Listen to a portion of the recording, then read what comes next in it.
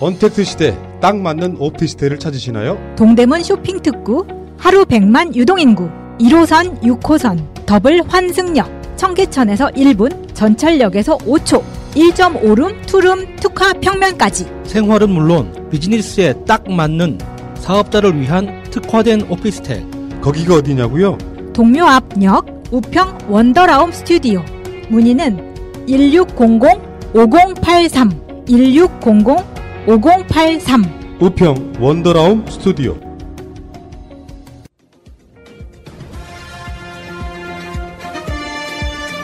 꼭 알아야 할 어제의 뉴스. 펜실베이니아와 미시간, 플로리다 등 주요 경합지에 투표함이 열리자 예상외로 트럼프 대통령이 앞서가기 시작합니다. 현지 시간 새벽 0시 반, 민주당 바이든 후보가 느닷없이 입장 발표를 예고합니다. 한때 패배를 인정하는 거 아니냐는 전망도 나왔지만 지지자들 앞에 나타난 바이든은 최종 승리를 확신한다고 밝혔습니다. I'm here to tell you tonight, we believe we're on track to win this election. 주로 바이든을 지지하는 우편 투표가 많이 남아있다며 지지자들을 다독이고 나선 겁니다. We're going to have to be patient until the hard work of tallying the votes is finished. And it ain't over till every vote is counted. Every ballot is counted.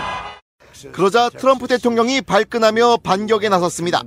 바이든이 선거를 훔치려 한다며 트위터에 글을 올리고 2시간 뒤인 새벽 2시 30분 백악관 회견장에 등장해 사실상 승리를 선언했습니다. We will win this, and as far as I'm concerned, we already have won it. So I just want to thank you. 6개 경합주 중 공화당 텃밭인 애리조나를 바이든이 가져가긴 했지만 5개 주는 트럼프 대통령이 앞서고 있던 상황이었습니다. And all of a sudden everything just stopped. This is a fraud on the American public. This is an embarrassment to our country.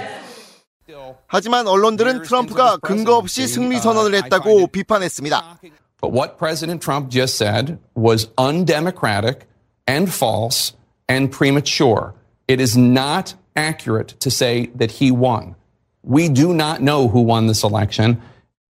펜실베이니아 등 개표가 진행 중인 격전지에선 우편 투표로 결과가 뒤바뀔 수 있다는 겁니다.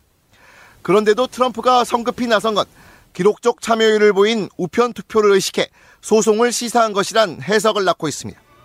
그동안 미국 대통령 선거는 패자가 먼저 승복 선언을 한 뒤 승자가 승리 선언을 하는 게 전통이었습니다.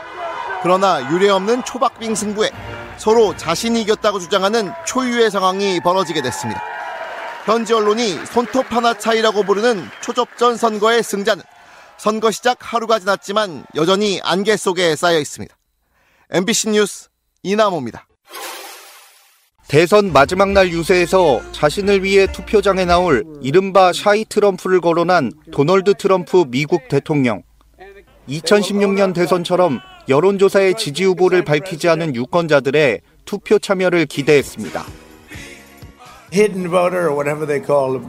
Somebody said they're the shy voters. My people are not shy. 현재까지 개표 결과를 보면 트럼프 대통령의 기대대로 샤이 트럼프가 다시 한번 위력을 발휘했습니다. 여론조사에서 조 바이든 미 민주당 후보가 오차범위 아니었지만 트럼프 대통령을 앞섰던 플로리다주.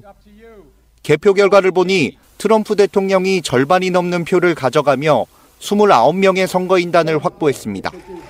플로리다의 노인층과 보수적인 남미계 유권자 등 샤이 트럼프가 대거 투표장에 나왔다는 게 미국 언론의 분석입니다. We had such a big night. You just take a look at all of these states that we've won tonight. And then you take a look at the kind of margins that we've won them by. And all of a sudden, it's not like we're up 12 votes. 그러나 트럼프 대통령 지지세가 강한 현장 투표가 먼저 집계되고 일부 주에서 바이든 후보의 지지층이 대거 참여한 것으로 예측되는 우편 투표의 개표가 늦어지면서 생긴 착시 효과라는 분석도 나옵니다. 실제로 개표가 진행되면서 트럼프가 앞서던 위스콘신은 바이든이 역전했습니다. 여론조사 결과를 토대로 트럼프 대통령의 코로나19 대응에 실망한 정통 공화당 지지자들이 바이든 후보에게 돌아서는 이른바 샤이 바이든이 많을 수 있다는 일부 현지 언론의 예측도 여전히 유효합니다. KBS 뉴스 김성수입니다. 우편 투표는 사기라고 주장해온 트럼프 대통령. 오늘도 같은 말을 반복하며 투표 중단을 요구하고 소송전까지 예고했습니다. We want the law to be used in a proper manner. So we'll be going to the U.S. Supreme Court. We want all voting to stop. 미국 50개 주 가운데 28개 주는 선거 당일까지, 펜실베니아 등 22개 주는 선거일 뒤에 도착하는 우편투표도 인정하는데 우편투표를 중단하라는 건 선거일 뒤에 도착하는 표는 인정할 수 없다는 취지입니다. 사전 우편투표에 승부를 건 바이든 후보와 달리 트럼프 대통령은 어떻게든 문제 삼아 무효화하려는 자세를 보여왔습니다. 그래서 연방대법원 카드를 꺼내든 건데 이를 위해 사전 정지 작업도 마친 상태입니다. 긴즈버그 연방대법관이 별세하자 민주당 등의 반발에도 불구하고 서둘러 베럿 연방대법관을 임명해 연방대법원을 보수 성향 6명, 진보 성향 3명으로 자신에게 유리하게 만들었습니다. 두 후보 중 누군가가 대선 승리를 위한 선거인단 270명을 명확하게 확보한다면 모를까. 그렇지 않다면 우편투표 처리 방향을 두고 소송전이 시작되고 결국 유권자가 아닌 연방대법원이 차기 대통령 결정권을 행사하는 상황도 배제할 수 없습니다. 안 그래도 이번 우편투표 지난 대선 때보다 5배나 더 많아 일일이 검수하는데도 시간 걸리는데 법정 다툼까지 벌어진다면 당선자 확정까지 훨씬 더 긴 시간이 걸릴 수밖에 없습니다. SBS 김혜영입니다. 현재는 지금 트럼프가 213개, 바이든 220개에서 앞서고 있거든요. 현재를 보면 바이든이 유리한 것 같잖아요. 근데 미국의 대통령 선거의 구조를 보면 그게 아니에요. 선거인단 수가 많이 뽑히는 경합주, 소위 말하면 6개 경합주에서 트럼프가 압도적으로 앞서고 있습니다. 5개, 애리조나 제외하고는. 그렇다 보니까 실제로 지금 트럼프 입장에서는 이제 처음에 바이든이 먼저 연설을 했죠. 와가지고 야 이거 이런 거예요. 3일까지 도착하는 우편 투표가 인정되느냐 마느냐의 부분인데 그게 다 들어오면 모른다. 지금 바이든은 그런 쉽게 표현해서 나는 졌다고 말하지 않겠다. 이게 먼저 연설이었고 트럼프는 나와가지고 이제 법에 정해진 대로 내가 당선돼서 국민들이 뽑아준 이 표를 내가 지키겠다고 지금 이야기가 바뀌고 있는 거예요. 생각보다 샤이 트럼프가 이번에도 어마어마하게 작동한 게 아닌가 이런 생각이 들고요. 미국은 망하는 길로 가고 있습니다만 내가 봤을 때 한반도는 더 좋은 쪽으로 가고 있는 게 아닌가. 미국이 망하든 말든 뭔 상관입니까? 우리만 잘 되면 되지. 그러니까 내가 아까 그런 얘기 했잖아. 내가 트럼프를 응원해야 될 줄 몰랐다. 뭔가 더 친근감이 있고요. 실제로 이번 그 선거 과정에서 바이든이 북한을 굉장히 나쁘게 표현했거든요. 저런 독재자와 나는 친하다라고 말하는 트럼프를 이해할 수 없다 이런 식이었고. 근데 바이든 자체는 트럼프를 우리 조지라고 표현할 정도로 뭔가 청기가 좀 흐려지신 분. 그분한테는 아직도 미국 대통령은 조지 부시라고 인식되고 있을 정도라서 진짜 그 자리에 야수님이 나갔어도 내가 봤을 때 트럼프 당선되기 힘들었어요. 한 49% 득표하지 않았을까. 조 바이든 자체가 너무 약체였다는 게 좀 느껴지네요. 민주당 잘못이죠. 그냥 미국 민주당.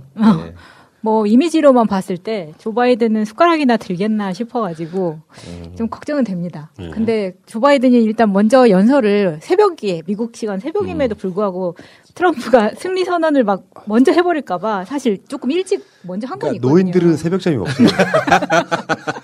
그래서 사실 지금 트럼프가 빅토리 파티라던가 이런 거를 다 준비를 해놓은 상태에서 나는 그렇지만 빅토리 파티에는 가지 않겠다라고 이야기는 했어요. 이제 눈치는 보이겠죠. 그렇지만 이제 일단 승리했습니다라는 발표를 하기 전에 끝까지 지켜봐야 된다는 일말의 여지를 바이든이 남기기 위해서 연설을 먼저 한 것 같습니다. 근데 바이든이 그런 이야기를 하는 건 좀 형식적인 것 같고 어쨌거나 지금 미국 투표 제도 자체에 어떤 맹점들이 많이 있기 때문에 트럼프는 모든 경우에 대해서 다 대비를 해놓고 있거든요. 그러니까 전투력을 쌓아놓고 있다고요. 그러니까 이거는 끝까지 버티는 놈이 이기는 것 같아요. 그러니까 센 놈이 진짜 세게 지르는 사람이 이기는 판이 돼버렸기 때문에 어떤 상황이 벌어지든지 간에 저는 끝까지 트럼프가 될 거라고 생각을 했거든요. 투표 결과에 상관없이. 네, 저도 방금 그 말씀 최종적으로는 트럼프가 될 것이다. 왜냐하면 대법원장을 자기가 있을 때 굳이 건드린 걸 보면 이게 뭐 그때 남북으로 갈라진 싸움이 날 수도 있다고 그 결과에 따라서 그런 얘기도 막 돌았잖아요. 근데 이게 절대로 호락호락하게 물러나진 않았을 것이다. 네, 맞습니다. 그 펜실베니아 같은 경우는 3일 이후에 들어오는 소인만 지켜 있으면은 개표장에 나중에 며칠 있다 들어와도 인정하겠다 이렇게 지금 주마다 달라요 또 법이. 그러니까 미국은 내가 봤을 때 진짜 후진한 국가야. 개판이에요. 진짜 우리가 봤잖아요. 우리는 바로 하면 그 몇 시간 만에 대부분 다 결과가 나오지 않습니까? 근데 막 우편 투표해가지고 늦게 도착하는 표는 어떤 주는 인정해주고 어떤 주는 인정 안 해주고 지금 펜실베니아 같은 경우에 그렇게 결정을 한 부분에 대해서 대법원 가져가서 이것은 위법이다라고 거기에 대해서 뭐 어떤 결론을 짓겠다 이런 식으로까지 이야기하는 거 보면은 트럼프가 압도적으로 지고 있었잖아 여론조사로는. 근데 이기는 거 보면 진짜 신기한 나라다 이런 생각이 들었습니다. 그 힐러리하고 붙었을 때는 실제로 투표한 사람은 힐러리가 더 많았는데 경선인인 이 투표에서는 트럼프가 이긴 결과가 나왔잖아요. 근데 이번에는 진짜 제대로 이기는 판이 돼가지고 이 트럼프 대통령의 어떤 자의식, 이 자존심 이게 정말 저 우주 끝까지 갈 것 같습니다. 진짜. 꼴보기는 싫지만 뭐 어쩌겠습니까. 그게 이제 한반도에 도움이 된다면 뭐 행복하라고 이렇게 빌어줘야죠. 저는 방위비 분담금이 살짝 걱정은 되는데 이참에 미국을 뺀다고 하면 미국도 자기의 필요에 의해서 있는 거잖아요. 근데 마치 엄청 자원봉사 해주는 척 하지 말고 빼라고 하면 그냥 다 빼버리고 이참에 그냥 자기들이 이때까지 취해왔던 이득이 뭐였는지 좀 깨달았어요. 근데 이제 방위비 분담금은요, 사실 한국뿐만 아니라 미군들이 주둔해 있는 곳에 그렇게 캠페인 했던 거는 트럼프의 선거 전략일 가능성이 높아요. 맞아요. 그래서 아직까지 한국과 미국 사이에 방위비 분담금에 대해서 아직도 결말이 안 나고 있잖아요. 근데 이 사람이 당선되고 나면 분명히 대폭적으로 양보를 해서 어느 정도 인상을 하되 그렇게 갈 가능성이 저는 되게 높다고 생각해요. 내가 당선이 돼서 기분이가 좋아. 그래서 깎아줄게. 이렇게 나오겠죠. 자, 어쨌건 어쩔 수가 없네요. 한반도에 절대적 영향력을 행사하고 있는 미국의 대통령 선거를 모든 언론들이 다 지금 생중계하고 이렇게 지켜보는 것 자체가. 근데 뭐 제 마음속에서도 트럼프가 일단 됐으면 좋겠다. 뭐 우리한테 안 좋은 점도 분명히 있긴 합니다만 다른 건 없어요. 문재인 대통령하고 다시 만나고 김정은 위원장과 다시 만나서 한반도의 그 비핵화 뭐 이런 부분에 대해서 좀 빨리 결정 줘줬으면 좋겠다는 차원에서 그리고 조 바이든이 워낙 북한을 나쁘게 이야기하고 있었기 때문에 뭔가 조 바이든한테 손이 안 가는 내가 투표권이 있었다고 해도 나는 트럼프를 찍었을 것 같은. 물론 트럼프를 찍는 건 아니죠. 그렇죠. 트럼프를 그러니까 대통령을 뽑기 위한 선거인단을 내가 찍게 되는 건데 참 이게 여론조사도 그렇고 미국의 여론조사 기관들은 뭐 한국 여론조사 기관들처럼 앞으로 제가 문 닫아야 된다고 생각합니다. 맞추지를 못하고 있잖아요. 뭐 안 맞든 안 맞든 뭐 미국이니까 저는 다 재밌게 보고 있습니다. 남의 경기 보는 것처럼. 예, 우리 대통령이 트럼프가 아니라는 것만 해도 얼마나 행복합니까? 예. 자, 뭐 사람에 따라서는 이제 실제로 우리나라에 있는 언론들도 바이든 지지, 트럼프 지지가 느껴지는 언론들이 꽤 많이 있었어요. 어제 같은 경우에는 바이든이 당선되면 뭐 한반도의 성장률 높아야 되는데 이건 말도 안 되는 소리 같고요. 그거는 지금 아까도 제가 말씀드린 것처럼 트럼프가 되면 방위비 분담금 더 세게 원할 거다. 저는 그렇게 보지는 않거든요. 태극 없이 말도 안 되는 것들은 주장하는 것 자체가 협상의 전략이기도 하지만 제가 봤을 때 선거 전략이었기 때문에 저는 이제 조만간 그것도 결말이 나지 않을까 이런 생각을 해보는데. 그러니까 이전에는 트럼프가 재선이 걸려 있었기 때문에 자기 이미지를 만들고 굉장히 강력한 모습을 보여주는 게 제일 중요했거든요. 근데 이제는 이제 아쉬운 게 없잖아요. 뭐 대통령을 한 번 더 할 수 있는 것도 아니고 정치적으로는 완전히 끝까지 간 상태이기 때문에 지금부터는 느긋하고 너그러운 사람, 좋은 사람 이런 이미지 전략으로 갈 필요가 생겼거든요. 그러니까 이제 더 이제 한반도 문제에 대해서는 또 그러니까 호전적이 아니지. 그러니까 또 호의적으로 나올 수 있는 거죠. 그 원철님께서요, 조 바이든이 돼야 한다. 우리나라에는 조 씨가 많다. 요즘은 인맥 사회다 이렇게 하셨는데. 우리 밭이 아니었습니까? 트럼프는 더 씨고요. 그 도종환 의원 등이 이제 같이 좀 싫어. 진짜 어쩌거니가. 뭐 안동 도시랍니까? 트럼프 대통령이 가장 많이 통화한 지도자가 문재인 대통령이라는 말씀을 드리고요. 뭔가 다시 시작하는 느낌보다 멈춰있던 것이 재개되는 느낌이 우리한테는 좀 더 좋지 않을까.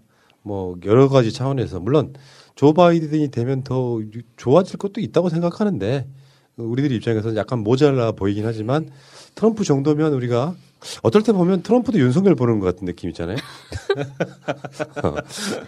뭔가 닮은 느낌도 살짝 있긴. 알겠습니다. 지켜봐야 될 일이지만 참 저 나라 선거제도는 참 여러 가지로 불편하거나 좀 이상한 점이 되게 많이 있다 이런 생각을 해봤어요. 근데 지금 시점에서 보니까 좀 불합리해 보이고 이상한 건데, 그러니까 미국이 이제 그 각 주로 시작해가지고 이제 유나이티드가 되고 합중국, 그러니까 이게 연방 정부가 만들어지는 그 역사를 차근차근 이제 들여다 보면 그냥 자신들의 상황에서 가장 최선이고 합리적인 방법을 계속 쌓다 보니까 이렇게 됐더라고요.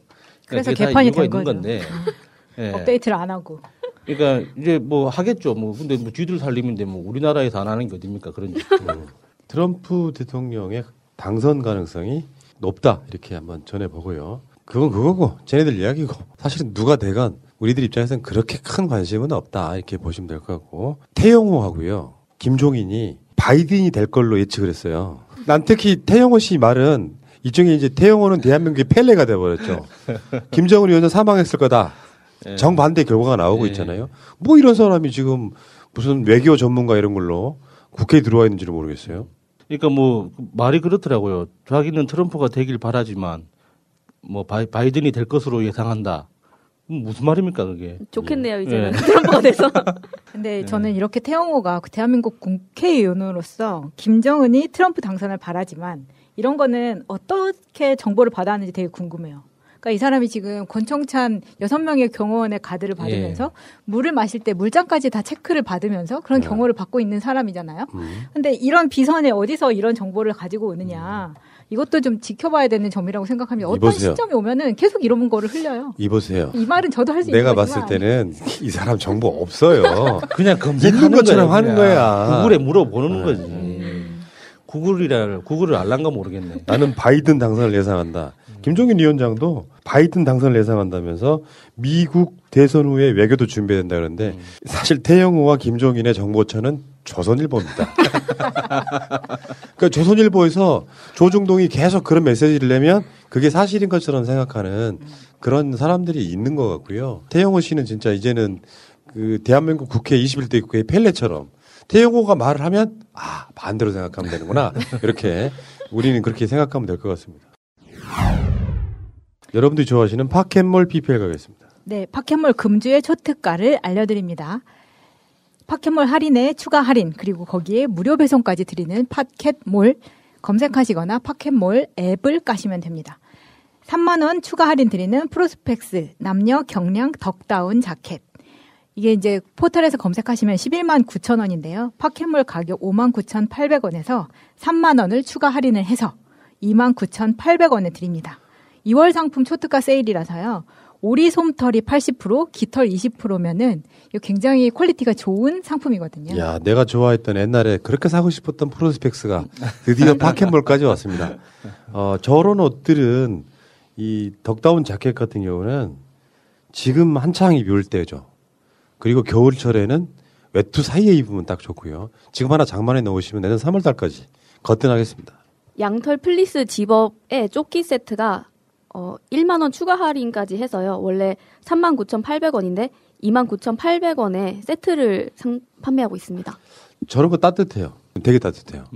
저게 진정한 패션이죠. 제가 봤을 때는. 진짜 이거 파켓몰 같은 스타일이네요. 진짜 이게 TV 홈쇼핑 초특가 가격을 거기에서 파켓몰에서 추가 할인해가지고 야 정말 잔인합니다. 예. 요즘 날씨가 갑자기 추워지면서 이 양털 플리스 많이 입고 계시는데 그래서 전철이나 마을버스에서 보면은 양떼 목장 같다라는 얘기가 있죠. 예. 다음. 그리고 푸나님이 인증한 컬럼비아 남자 헤비 덕다운. 그치. 이게 무려 10만 원 추가 할인을 하고 있습니다. 정가 49만 8천 원짜리를 무려 11만 8천 원에. 뭔가 안 사면 겁나 손해일 것 같은 느낌인데요. 저거 하나 장만해 놓으시면요. 알래스 가도 가도 됩니다. 히말라야 가도 되고. 제가 입어본 입장에서 제가 입었던 색깔은 지금 화면에 나오네요. 이 색깔 입고 있죠, 지금. 앙주. 좀 이렇게 귀엽게 읽어야 되는데. 앙주 1+1 24K 골드 프라임 앰플. 이게 이제 얼굴에 바르는 겁니다. 24K라고 하니까는 또 뭔가 반지 같은 거 생각하실 것 같은데 화장품이에요. 이게 총 2병 15만 9천 원 정가를 29,800원에. 13만 원 할인이네요. 야, 저게 지금 화면에 보이는 게 저기 다 금이에요? 나 갑자기 궁금하다. 그렇죠. 저 금색인 거죠. 그러니까 금성분이 있다는 거잖아요. 회 위에 뿌려 먹어도 됩니다. 앙주. 앙주는 정확히 프랑스식 발음인 것 같은데 한번 해봐요. 앙주 뭐 이런 거예요? 네. 앙주는 앙주. 엔젤에서 왔죠. 예. 자, 그리고 하나만 알려드릴게요. 그 휘겔리 다울리 있잖아요. 이분 저한테 하시는 말씀이 새날이 여보 키운 브랜드라고. 그 김정숙 여사가 방문했던 작업장이기도 하고요. 예. 그 제품은요, 써본 사람들은 진짜 좋다 이렇게 얘기를 하시는데, 휘겔리 다울리가 6일날 새벽, 금요일 새벽 2시부터 2시 40분 사이에 롯데 홈쇼핑에서 드디어 이제 런칭을 하는. 근데 그 시간대에 왜 새벽에 하냐 이렇게 물어보셨던데, 실제로 화장품, 피부 미용에 관심이 많으신, 소위 말하면 나가요 언니들이 그 시간대 TV를 엄청 많이 본대요. 또 그런 또 시장 특성이 있구나. 여러분 롯데 홈쇼핑에 금요일 새벽 2시부터 2시 40분 사이에 휘겔리 다울리 나오면 새날 브랜드 나온다 이렇게 생각하시고 한번 봐주시기 바라겠습니다. 파켓몰 이보다 더 싼 곳은 없습니다. 앱 안 깔고 계시면 그런 거 있잖아요. 지들 PPL을 재밌게 하나 보다 정도가 아니라 한번 사보시기 바래요. 파켓몰 들어가셔가지고 이게 엄청 싸게 파는 사는 재미가 있어요. 마치 내가 도둑질을 해서 이렇게 뭔가 성공한 것 같은 느낌, 쾌감을 느껴요. 이렇게 비싼 거 이렇게 싸게 살 수 있다니. 49만 8천 원을 무려 30만 원을 할인을 한 겁니다. 아니, 그러니까 20% 할인이 아니라 20%에 판다니까요. 예. 그러니까 안 사면 더 내죠. 예. 파켓몰 이제 겨울 준비를 하라고 이렇게 오늘 제품들을 홍보해 주셨습니다. 이건 뒷광고 아니고요.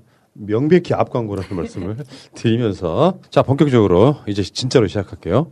대리기사 필요할 땐 1800-6606 탁송기사 필요할 땐 블랙박스 대리운전 신용카드 적립 오케이 1800-6606 대리운전은 1800-6606 블랙박스 대리운전.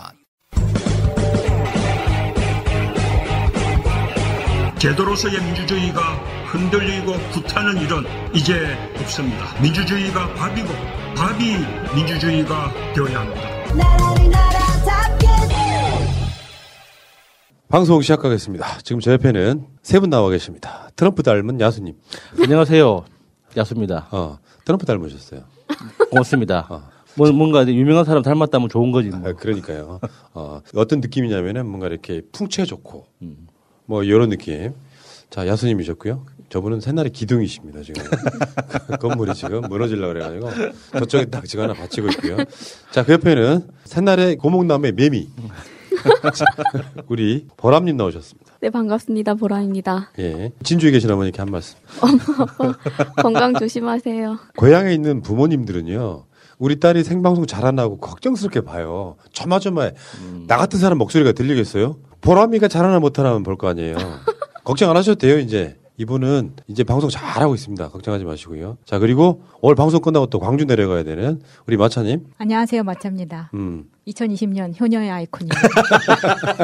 간병 전문가들 좀 무서워. 간병인을 간병하러 가는. 지금쯤 어머니가 방송 보실 수 있을까요? 아직도 못 보시나요? 네, 오늘 이제 2차 병원으로 옮기셨어요. 그래서 잘 모르겠네요, 지금. 네. 네. 걱정되죠, 이제. 네. 또 엄마가 어느 정도 더 좋아졌을지, 네. 상태가 어떠실지, 마음은 광주에 가 있다, 이렇게. 엄마한테 한 말씀 하세요. 곧 내려간다고. 엄마 조금만 기다려. 나 좀 헬스케지지 않았어. 그러니까, 지금, 마차님이요. 내가 이 이야기를 왜 하는지 알아요. 광주에서 어머니 간병하고 올라와서 거의 식사 같은 걸 제대로 못하고 잠을 못 잤대요. 그래서 본인 나름으로는 살 빠졌다고 막 이야기하고 싶은데 내가 언급을 안 해주니까 이제서야 지금. 죄송합니다, 여러분. 예. 최고의 다이어트는 마음고생이라고. 그렇죠. 예. 효녀의 아이콘 마차님이셨습니다. 자, 이 세 분과 함께 출발하겠습니다. 새가 날아든다는 여러분들의 하트를 먹고 삽니다. 잊지 않으셨죠? 하트를 꼭 눌러주세요. 오늘도 감사합니다. 확진자 연령 한번 볼까요? 어제 그제가 97, 75명으로 100명 밑에였고요. 오늘은 다시 118명으로 올라갔습니다. 최근에 지역별로 숫자를 한번 보셔야 좀 이해를 하실 것 같은데요. 이 지역에 보면은 경기도가 43명, 서울이 42명. 이게 대부분이에요. 그리고 나머지 지역들에서는 경북 2명, 대구 2명, 뭐 제주 1명, 부산 1명, 대전 1명, 충남 뭐 10명 이런 식으로 해서 아직도 수도권에서의 확진이 지금 대한민국 코로나 이 숫자를 좌우하고 있는 상태인데 좀 더 엄밀히 따지면 이거는 정광훈 등의 광화문 집회 이후에 생긴 예. 수도권의 그 결과물이다 저는 이렇게 설명을 드리고 싶어요. 그래서 잘 잡아가고 있긴 하지만 세계의 유례가 없는 상황이긴 하지만 여러분들 개인위생 마스크 꼭 써주시기 바라겠습니다. 저 제주도에 한 명이 설마 원희룡은 아니겠죠? 근데 또 내일이면 조금 올라갈 것 같은 게 네. 지금 이건희 회장 그 장례식 했던 삼성병원에서 그때 지금 터졌잖아요. 예. 코로나가. 네. 그 이야기는 이따가 다시 한번 다룰 기회가 있고요. 자, 문 대통령이 어제는 그 웹툰 마스크를 쓰고 나왔어요. 그게 뭐예요? 설명 좀 해주세요. 저는 웹툰을 잘 몰라가지고. 자, 보람님. 웹툰 중에 이제 유명한 웹툰이 있는데 이게 조회수가 1억이 넘는 텐이라는 웹툰이 있거든요. 네, 그거를 캐릭터가 그려진 마스크를 쓰고 나오셨는데 그거 말고도 다른 종류가 더 있긴 하더라고요. 그 웹툰을 본 적이 없어서 기사로만 봤거든요. 근데 이제 웹툰이 확실히 우리나라 그러니까 이게 한국적 스타일이잖아요. 그러니까 만화를 이게 옆으로 이렇게 넘겨서 보는 방식이 아니라 위아래로 스크롤해서 보는 방식 자체가 작가들한테는 굉장히 생소한 어떤 형식이었다고 하더라고요. 그런데 그걸 지금 이제 거의 세계 표준이 됐죠. 네. 그런 방식으로 만화를 창작하고 유통하는 그 시스템 자체가. 그래서 우리나라 그 작가들의 작품이 외국에서도 인기가 굉장히 좋다고 하더라고요. 네, 거의 웹툰은 거의 한국이 아까 말씀해주신 것처럼 예. 거의 종주국 비슷하게 돼 있고 예. 지금 지금 2019년 기준으로 해서 1조가 넘게 이미 수출을 하는 금액이 되더라고요. 그래서 K 컨텐츠가 드라마 포함해가지고 특히 코로나 시국에 실내에서 아무것도 사람들 하고 만나는 시간이 적다 보니까 그때 이제 붐이 확 일었다고 합니다. 한국 드라마, 뭐 K-팝, 네. 그리고 K-웹툰, 네, 웹툰, K-방역. 네. 야, 훌륭한데요. 그러니까 그 웹툰 작가 중에 이제 그나마 좀 많이 알려진 사람이 기안84 네. 있잖아요. 기안84가 이게 좀 우리가 보기에는 뭔가 좀 맹하고 허접해 보여도 건물주래요. 웹툰 그래가지고 건물을 샀어요. 그러니까 그만큼 그 시장이 커지고, 그러니까 이렇게 성공적으로 데뷔하는 사람들은 경제적으로도 굉장히 큰 성공을 거두고 있더라고요. 요즘 그래서 학생들 장래희망 중에서도 어릴 때는 뭐 만화 그리면 돈 안 된다 이렇게 했는데 요즘에는 다 이 웹툰 작가들도 전부 다 이 소속사 이런 것도 다 따로 있어서 관리도 받고 근데 저 개인적으로는 근데 이 웹툰 시장을 다음과 네이버 큰 양대 회사에서 다 이렇게 네. 하다 보니까 좀 거기에 대한 대안책도 좀 필요하지 않나 생각이 들더라고요. 대통령님이 정말 섬세하구나 다시 한번 느꼈습니다. 예. 그러니까 이런 거에 굉장히 그 디테일이 강하신 분 같아요. 생각지도 못한 거. 그러니까 사회 각 분야에 어떤 것들이 대통령이 조금만 언급해줘도 더 이렇게 치고 올라갈 수 있는지 같은 그런 것들에 대한 고민을 되게 많이 하는 것 같다. 이런 생각을 했고요. 자, 문 대통령 이야기였습니다. 오랜 역사, 인간의 건강과 함께해온 녹용. 그 좋은 녹용이 50년 2대에 걸친 녹용 전문가의 손에서 새롭게 태어났습니다. 정녹원의 천비고. 청정국과 뉴질랜드에서 엄선된 녹용에 6년근 홍삼 등 국내산 원재료를 고집한 천비고. 다른 제품과 녹용 함량의 기준이 다릅니다. 제품의 뒷면을 꼭 확인하세요. 현명한 소비자는 제품의 사양으로 평가합니다. 정말 제대로 된 녹용 제품 천비고. 이제 사랑하는 사람들과 자신을 위해 챙겨주십시오. 감사 선물로도 참 좋습니다. 팟캐스트 청취자분들은 전화 080-288-8808이나 카카오톡 플러스 친구에서 1:1 채팅으로 주문하신 후 할인 혜택 꼭 챙기세요.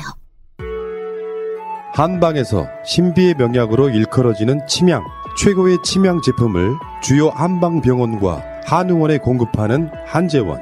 한재원이 동의보감의 비법 그대로 만들었습니다. 코로나 시대 가장 중요한 것은 당신의 건강입니다. 주문 문의는 010-5552-9010입니다. 27만원 한 박스, 새날 애청자에 한해 15만원에 공급합니다. 자, 지금 커밍아웃 검사 사표 받아라 청원이 어떻게 되고 있는지 청와대 사이트로 한번 가보겠습니다. 지금 현재 커밍아웃 검사 사표 받아라 43만 1,556명 지금 방송하는 현재입니다. 이게 지금 사실상 한 4, 5일밖에 안 지난 거거든요. 예. 100만은 꼭 채우고 싶다. 우리의 욕심일까요? 그게 무슨 욕심입니까? 하루에 10만 명씩 올라가고 있는데 열흘이면 충분하죠. 예. 예. 원래 한 달 동안 하니까는 한 300만도 갈 수 있겠네요. 예. 대단합니다. 저건 계속 올라가야 돼요. 20만 채웠다고 우리가 뭐 늦춰지면 안 되고 새날 구독할 때 공기계로라도 하듯이 저기는 공기계를 통해서라도 불가능하지 생각해 보니까 내 괜히 이런 얘기 괜히 했네. 뭐 조작이란 소리 들을까봐 저건 불가능해요. 하지 마세요. 대신에 가족분들 뭐 생각이 똑같으신 분들이 있다면 저걸 할 수 있게끔 친지 가족 친구분들 모두 나오셔가지고 커밍아웃 검사들 사표를 받을 수 있게끔. 어제 추미애 장관이 답을 했습니다. 국민의 뜻을 깊이 새기겠다. 그 말은 사표 받겠다 이런 뜻이었으면 좋겠습니다. 검사들이 사표를 내야 될 텐데 참 그게 걱정입니다. 예. 그러니까 강제로 받아낼 수가 없잖아요. 대신 써가지고 그 서명을 받아야 되는데 이렇게 검사들이 사표를 쓸지 이제 안 쓸 것 같아요. 끝까지.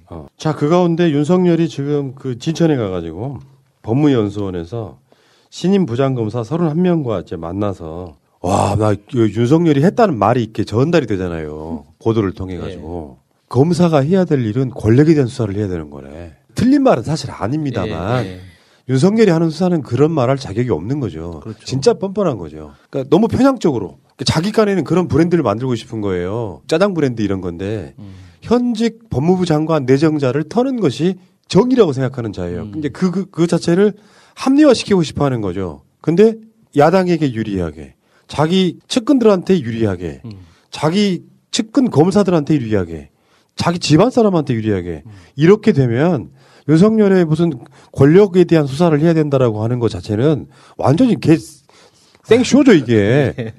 그러니까 이 윤석열이라는 이름만 지우고 그 말만 보면 검찰총장으로서 얼마든지 할 수 있는 말이거든요. 그러니까 신임 검사들한테 뭐 자고 오면 하지 말고 뭐 철저하게 수사를 해야 된다. 뭐 정치적으로 눈치 보지 말고 양심에 따라서 뭐 이렇게 인권을 보호하면서 수사해야 된다. 너무 맞는 말이잖아요. 그 아무나 해도 되는 말이에요. 근데 그걸 윤석열이 했을 때 이상한 기분이 드는 건 왜일까요? 그런 거를 사이코패스라고 그러는 거예요. 예. 자기는 안 돌아봐. 그걸 옛날에 낙홈스에서 그러죠. 유체이터라 법이라고. 본인도 돌아봐야지. 검찰개혁은 살아있는 권력의 비리를 눈치 보지 않고 공정하게 수사하도록 사회적 약자를 보호하도록 하는 것이다. 조국 장관 털 때 조국 장관 때문에 피해본 약자들이 있었어요?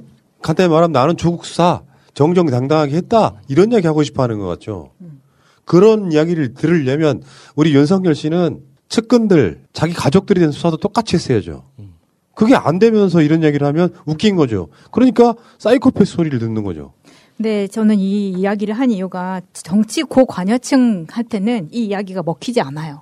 그런데 대부분의 정치에 관심이 없는 사람들은 윤석열이 이렇게 이야기했다라고 했을 때 당연히 보수 매체에서는 윤석열이 한 이야기를 가지고 헤드라인을 실을 거고 그렇게 된다면 사실 사람에 충성하지 않는다는 그 프레임을 가지고 있는 윤석열 입장에서 이걸 그대로 계속 써먹는 거죠. 그렇게 가다 보면 내가 나중에 정치를 한다고 하더라도 이 모토 너무 좋기 때문에 사람에 충성하지 않는 너무 청렴 결백한 윤석열 이렇게 가는 거죠. 근데 진천에서 이런 이야기를 했다는 거는 그러니까 부장들을 앉혀놓고 나는 아무 문제 없고 아무 문제 없는 걸로 덮고 간다. 나를 따르라. 나는 죽지 않는다. 이런 메시지를 암시하고 있다고 생각합니다. 예.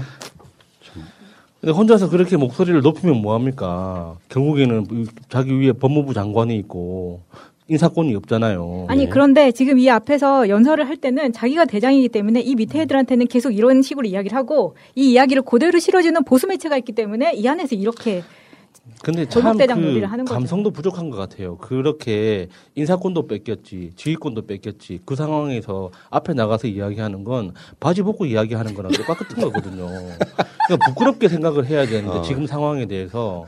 그러니까 이게 진짜 눈에 보이는 바지를 입고 있다고 해서 자기가 멀쩡하다고 생각하는 것 자체가 맞아요. 진짜 감성도 없고 정무적 감각도 없는 거예요. 그러니까 사실은 식물총장이 된 이유가 뭐겠어요? 자기 문제, 자기 측근의 문제 이런 것들이 의혹으로 나오고 있음에도 불구하고 자기 후배 검사들 앞에서는 나는 멋있는 총장이야 인척하는 거지만 사실상 어떤 권한도 없어 보이는 특정 사건에 대한 결재권만 갖고 있는 그런 총장이 지금 나는 조국 수사가 정당해서를 이야기하고 싶어 하는 건데 우리는 알고 있잖아요. 지금까지 나오는 여러 가지 의혹들이 윤석열이 실제로 검찰총장으로서 부적절한 사람이라는 걸 알고 있기 때문에 이 부분에 대해서는 윤석열 씨의 그냥 혼자의 내피셜 남들이 보기엔 되게 정정당당한 무슨 멋있는 검사 같지만 사실은 너무나 기울어진 수사 공정성 하나 없는 수사를 통해서 지금 족골 나고 있는 거 아니겠습니까? 계속 저렇게 하라고 하시고요. 계급장 떨어지면 어떻게 될지 진짜로 궁금해요. 이분은. 근데 지금 검사들 사이에 이런 게 있더라고요. 임은정 검사가 대검 감찰로 갔잖아요. 예. 근데 대검 감찰 가 있는 임은정 검사한테 지명해서 검사들의 이제 편지가 도착하는 거예요. 그게 진해원 검사가 박원순 시장 관련해서 어떤 이야기를 썼던 거를 이거 임은정이 감찰해줘라고 지명해서 무슨 웨이터도 아니고 지명해서 이렇게 계속 보낸다는 거예요. 그래서 네. 임은정이 진해원을 어떻게 하는지 두고 보겠다라는 식의 계속해서 이렇게 편지가 온다는 겁니다. 임은정 이야기를 했죠. 그렇게 지명할수록 나한테 배당될 일은 없다. 그 자체가 말이 안 되는 거다. 감찰의 역할 때문에. 그러면서 일부 검사들이 나에게 화풀이하고 있다. 윤석열의 따까리들이 지금 임은정을 향해서 계속해서 조롱하고 있는 거죠. 너 진해원은 어떻게 처리하는지 한번 볼게. 아니, 그 임은정 검사가 그렇게 설명을 해도 못 들은 척 하고 있잖아요. 그렇게 지목해서 배당 요구를 하면 그 자체로 사건 관계인이 되기 때문에 수사 배당이 안 된다고 그렇게 이야기를 해도 끝까지 나는 이미 보냈으니까 해달라고 보냈으니까 공무원님을 해야지 왜 안 해? 이런 방식으로 진짜 무식한 소리를 하고 있는 거죠. 감찰부에서 하라고 시키는 일은 국민이 기대하는 것은 이런 진해원 검사처럼 34기, 45살 이런 젊고 일을 역량을 하는 이런 검사를 감찰하라는 거 아니잖아요. 그렇지는 않아요. 아니 임은정을 그러니까, 보낸 이유는 사실 윤석열 사단과 기타 등등의 염두에 두고 그렇지는 않고 그렇게 말하면 속이 보이는 거고 네. 임은정은 그 자리에 가서 일개 검사든 간부 검사든 그 감찰에 있어서는 자기 역할을 다 하라는 거지 취미의 속마음을 본인 이야기하면 어떡해요. 그건 우리가 할 수 없는 이야기지. 정정하겠습니다. 제가 좀 알아보니까 한국 여성 변호사회에서 지금 계속해서 그러니까 진해원 검사 이렇게 징계 당황하지 말고 잠깐만요. 내가 미안하긴 한데 당황하지 마요. 이렇게 버벅거리고 그러세요. 진해원 검사 갑자기 이름이 생각이 안 나네요. 네, 그 진해원 검사에 대해서 징계 요구를 하고 있는 게 지금 한국 여성 변호사회인데 여기가 7월에도 징계 요구를 했었단 말이에요. 그런데 여기 회장을 보면은 윤석희 회장이 한국 여성 변호사회 회장입니다. 근데 이 사람이 연수원 23기예요. 많이 들어보셨죠? 23기, 윤석열이 23기입니다. 그리고 김재련과 이대 법대 같이 나온 김재련과 괴를 같이 하는 사람이에요. 그래서 박원순 시장 일 때부터 김재련과 여성 변호사회는 항상 같이 입장을 밝혔기 때문에 어떤 스탠스인지 아시겠죠? 그래서 이런 식으로 공격을 하는 겁니다. 그러니까요. 그러니까 여성 변호사회가 검사로서의 체면이나 위신을 손상하는 행위에 해당한다면서 진해원 검사를 징계해라 이렇게 대검에 이걸 보내니까 계속해서 이제 일부 약간 똘끼 있는 검사들이 임은정한테 향해가지고 지명해가지고 이거 진해원 빨리 임은정이 뭔가 감찰했으면 좋겠다고 보내는데 그런 짓 하지 말라는 거죠. 그렇게 하면 더 안 된다. 그러니까 여성 변호사에서 그 고발한 그 진해원 검사가 그 SNS에 그러니까 박원순 시장님 돌아가셨을 때 그러니까 이게 성폭행 의혹이 있다고 이제 계속 여성단체에서 떠들었잖아요. 그래서 그 진해원 검사가 박원순 시장이랑 팔짱 끼고 찍은 사진을 올리면서 나도 당했다. 이제 제가 했다. 예. 내가 주행을 했다. 팔짱 끼고 있는 그 사진에 그래서 이제 비꼬았잖아요. 그거 보고 이제 눈이 돌아간 거죠. 그래서 너무 화가 난 나머지 여성 변호사회에서 그러니까 정말 변호사답지 않은 논리로 계속 공격을 하는 거죠. 이렇게까지 하는 것은 뼈 맞았기 때문이라고 생각합니다. 맞습니다. 네. 그러니까 그게 정치적 편향성을 갖고 있는 사람들이 건수만 있을 때마다 이런 식으로 이제 대들고 있는 건데 나는 내가 봤을 때는요 검사들 여러분들 뭐 검사라고 하면 뭐 대단히 고미한 인격을 가진 우리 사회 엘리트 같죠. 일부 검사는 그냥 양아치예요. 갖고 있는 게 권력이라고 생각하는 거야. 공부 좀 잘해서 검사가 되면 이게 대단한 권력이라고 생각하는 그걸 선히 말하면 엘리트 의식이라고 하는 거거든요. 우리가 여러분 얼마 전에 보셨지 않습니까? 전교 1등만 했던 의사들과 똑같은 기회를 갖자는 거예요. 이 사람들이 봤을 때는 내부적으로 쓴소리 바른소리 하는 진해원이나 임은정이 꼴보기 싫은 겁니다. 이런 상황에서 그런 사람들이 결국은 정치검사가 되는 거거든요. 나 같은 마인드 갖고 살아야 돼. 내가 뭐길래 새날이라는 방송을 많은 분들이 좋아해 주실까? 그 고마움으로 사는 거지. 이게 대단한 권력이라고 생각해서 뭐 어쩌고저쩌고 갑질하고 이러면 되겠어요? 똑같은 거예요. 공무원이라고 하는 자들은 우리가 세금 내서 그 돈으로 세금으로 돈 받는 사람들이잖아. 예. 그럼 최소한 언론들처럼 형식적으로라도 어떤 균형감각 있게 그런 식으로 뭔가 보도를 하려고 하지 않는 게 기레기인 것처럼 검사들도 마찬가지예요. 오죽했으면 검사들한테는 개검이라고 하겠습니까? 일부 검사들 몇 사람들 때문에 이런 식으로 해서 검찰 개혁을 방해하고 있는 그 커밍아웃 검사들 사표 받아라 그런 거죠. 이재명 지사가 그 페이스북에 쓴 걸 한번 보니까요. 검난으로 지키려는 것이 무엇이냐. 이걸 딱 보고 이재명 위험한데 이런 생각을 했어요. 왜냐면은 만약에 다음 정권이 이재명을 갖게 되면 있잖아요. 이재명이 만약에 이재명 지사가 대통령이 되게 되면 검사들은 내가 봤을 때 더 이상 저는 반항하지 못한다고 생각하거든요. 분위기상. 예. 그럼 이재명 낙선을 위해서 엄청 뛸 거 아니에요. 그래서 실제로 함부로 검사들한테 미포일 필요는 사실 없다는 생각이 들 정도로 센 발언 한 거예요. 니들이 검난으로 지키려는 게 뭐냐? 근데 아직 그 공수처가 이제 완전히 만들어지지 않은 상태이기 때문에 검찰의 공식적인 권력이 좀 남아 있는 상태죠. 그런데 공수처가 이제 작동을 하기 시작하면 이 검사들이 이런 방식으로 지금 뭐 댓글 뭐 쓰고 뭐 이렇게 게시판에 올리고 이런 거 못 합니다. 그러니까 제일 먼저 들여다보는 게 그동안 검찰 내에서 검찰 내부적으로 묻혔던 덮였던 사건들을 제일 먼저 들여다보게 되는데 그러면은 모든 검찰들하고 다 검사들하고 연결될 거 아닙니까? 그러면 내가 어디서 어떻게 연결했는지. 그러니까 나는 분명히 룸사롱을 간 기억은 있는데 언제 왜 어떤 사건 때문에 갔는지는 기억이 안 나. 하도 많이 가서. 예. 그러니까 어떤 사건에서 내가 어떻게 연결되어 있는지 모르는 불안한 사람들일수록 지금 마지막 발악을 하고 있는 거거든요. 그런데 공수처가 제대로 작동을 하기 시작하면 다 조용해집니다. 월급이 소중하거든요. 예. 맞아요. 그러니까 소위 말하면 댓글 검난이 웃긴 게 그런 거라고요. 검사들이 공무원이라고 하는 조직 체계 내에서 반대하는 댓글을 몇 개 단다 그래서 그게 무슨 의미가 있는 거냐고요. 예. 아무 의미 없어요. 예를 들면 검사들 2,600명이 일제히 똑같이 추미애에 반대한다면서 파업을 해. 그래도 나는 의미가 없다고 생각해요. 예. 그 자체는 의미가 없는 거라고. 정확히 말하면 그 자리에선 그렇게 하면 안 되는 사람들이 지금 그 짓을 검사들만 유일하게 할 수 있는 거죠.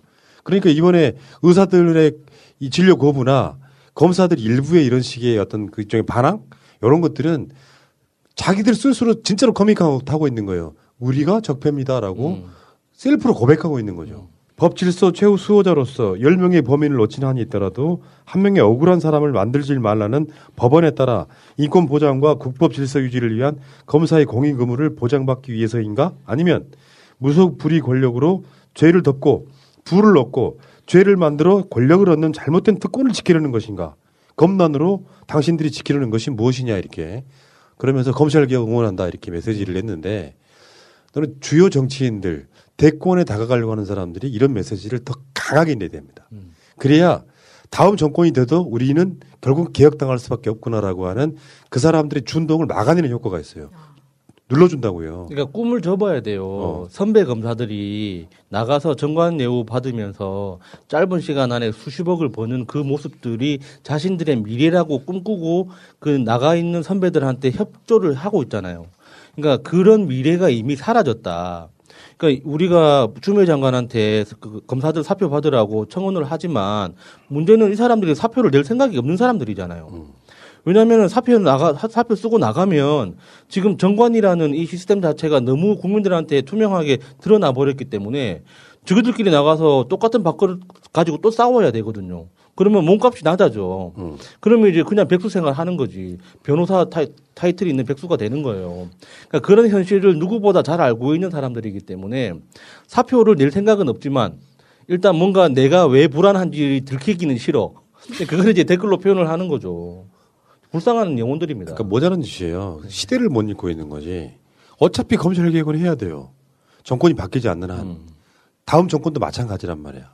근데 그 상황에서 윤석열의 옵티머스 사건 재배당하고 거기에 감찰하겠다로 촉발된 거잖아요. 이 환호부터 시작해갖고 최재만이까지 그 천정배 사위라고 하는 사실은 최재경의 조카. 네. 그런 어떤 사람들이 모여가지고 그런 식으로 지금 일종의 반항한다 그럴까요? 근데 시대를 못 읽는 거라고요. 본인들한테 명분이 있지 않아요. 왜? BBK 이명박부터 시작해가지고 그런 건 뻔히 사과 한마디 없으면서 지금에 와서 검찰 개혁을 속마음으로는 개혁을 반대하는 거죠. 우리가 수사권 나눠준 것도 싫고 공수처도 만들어지는 게 싫고 그러면서 이 핑계 저 핑계 잡아가지고 지금 거기다가 댓글 달고 있는 그런 행태가 일부 검사들의 어떤 망동 이런 건데 여기에 대해서 지금 이재명 지사가 따끔하게 한마디 하는 것 같고요. 다른 주자들도 똑같은 메시지 계속 나와야 된다니까요. 이거는 우리 쪽 주자라면 누구나 다 이런 메시지가 정기적으로 자동이체 하듯이 일주일에 한 번씩은 나와야 된다고 생각해요. 그래야 이 메시지가 언론을 타고 대세가 되면서 검사들의 저런 준동을 누를 수 있는 여기서 가장 중요한 사람은 나는 추미애 장관이라고 봅니다. 워낙 센 분이라 그런 게 흔들리지 않고 그냥 즐기고 있잖아요 지금. 추미애 장관은 그게 진짜 매력인 것 같아요. 수능도 얼마 남지 않았네요. 지금 같은 시기에 수험생이 제일 신경 써야 하는 건 무엇일까요? 바로 컨디션 관리죠. 의외로 많은 여성 수험생이 한 달 중 보름 이상을 생리전 증후군 때문에 컨디션이 엉망이 된다고 하네요.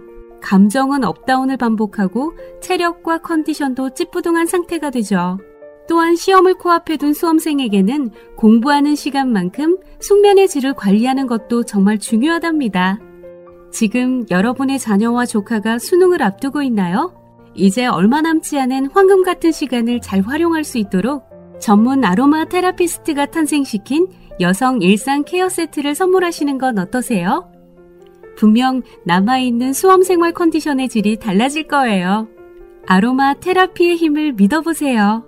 네이버에 휘겔리 다올리를 검색해보세요. 대한민국 수험생 화이팅! 보험 손해보지 마시고 마이보험 체크하세요. 비싼 보험료는 꼬박꼬박 내면서 나에게 꼭 필요한 보험인지 보상은 제대로 받을 수 있는지도 모르고 계신다면 마이보험 체크와 무료 상담 해보세요. 30여 개 보험사의 상품들을 비교 분석해서 내는 보험료는 줄이고 받는 혜택은 높게 고객에게 가장 유리한 보험 가입, 보험 유지 방법을 알려드립니다. 정직한 보험 전문가들이 고객 편에서 꼼꼼하게 챙겨드리는 마이보험 체크. 대표전화 1800-7917 홈페이지는 한글로 마이보험체크.com 카톡에서 마이보험으로 친구 추가해서 상담할 수 있습니다. 새날과 꾸준히 연대했던 바로 그 업체입니다. 참에 어제 MBC 단독이었는데 깜짝 놀랐습니다. 정진웅 검사 한동훈한테 아이폰을 뺏으려다가 서로 몸싸움이 일어났고 그렇기 때문에 정진웅 검사를 기소해버렸잖아요. 예. 근데 어제 MBC의 단독을 보니까 서울 고검에서 검사들은 대개 의견이 정진웅 기소하면 안 된다. 왜? 어느 한쪽 입장이 있는 게 아니라 양쪽 입장이 갈려요. 목격자들의 진술도 달라. 그러니까 독직 폭행이라 그래서 정진웅 검사가 한동훈을 폭행했다라고 주장하는 건 한동훈의 입장일 뿐이에요. 예. 근데 정진웅이 기소 안 될 것 같으니까 이 줘봐 해가지고 그 사건을 지가 배당을 받아. 셀프 배당. 받아가지고 정진웅을 기소해버리는 거예요. 그러니까 이 독직 폭행이라는 것 자체가 말이 어렵지만, 그러니까 수사관이 피의자를 때렸다. 그러니까 죄를 지었다고 의심되는 사람을 그 물리적으로 폭력을 가했다. 이걸 이제 독직 폭행이라고 법률 용어로 쓰던데. 그러면은 그 한동훈이 처음 제일 먼저 독직 폭행이라는 말을 꺼냈잖아요. 그러면 자기 스스로 인정하는 거 아닙니까? 내가 지금 그러니까 이 같은 검사끼리의 상황이 아니라 나는 피의자, 저 사람은 수사관. 그래서 수사관이 나를 때렸다. 그래서 나는 억울하다. 뭐 이렇게 해서 고발이 시작된 건데 이 전체적으로 보면 그러니까 독직 폭행으로 기소를 하는 비율도 거의 없는 독직 폭행으로 처벌을 받는 사례도 거의 없는 굉장히 사문화된 조항인데 이것까지 꺼냈던 거 보면 그러니까 이게 검찰 내에서 이렇게 기소까지 이루어지는 거 보면 정말 한동훈이라는 사람이 가지고 있는 우리가 모르는 그 힘이 대단한 것 같아요. 그러니까 이 윤석열을 거의 뭐 막 핑크빛 느낌이 나도록 막 이런 식으로 관계가 이렇게 막 소문이 나 있잖아요. 그러니까 이 사람이 도대체 어느 정도 권력, 어느 정도 네트워크까지 뻗어 있길래 검찰을 이런 식으로 움직이고 있나 싶은 생각이 들더라고요. 명점식 서울고검 감찰부장. 나한테 갖고 와. 자기한테 배당을 해. 셀프로 배당을 해. 그리고 정진웅 기소. 뭐 한동훈은요? 그러니까. 한동훈은 공무집행 방해입니다. 다른 식으로 말하면 수사를 받아야 될 사람이 정당한 영장 집행을 거부했잖아요. 이런 것들을 지금 한동훈에 대해서는 기소가 뭐예요? 지금 내가 봤을 때 수사도 안 하고 있는 것 같은데 명점식은 쉽게 표현해서 윤석열 똘만인 거죠.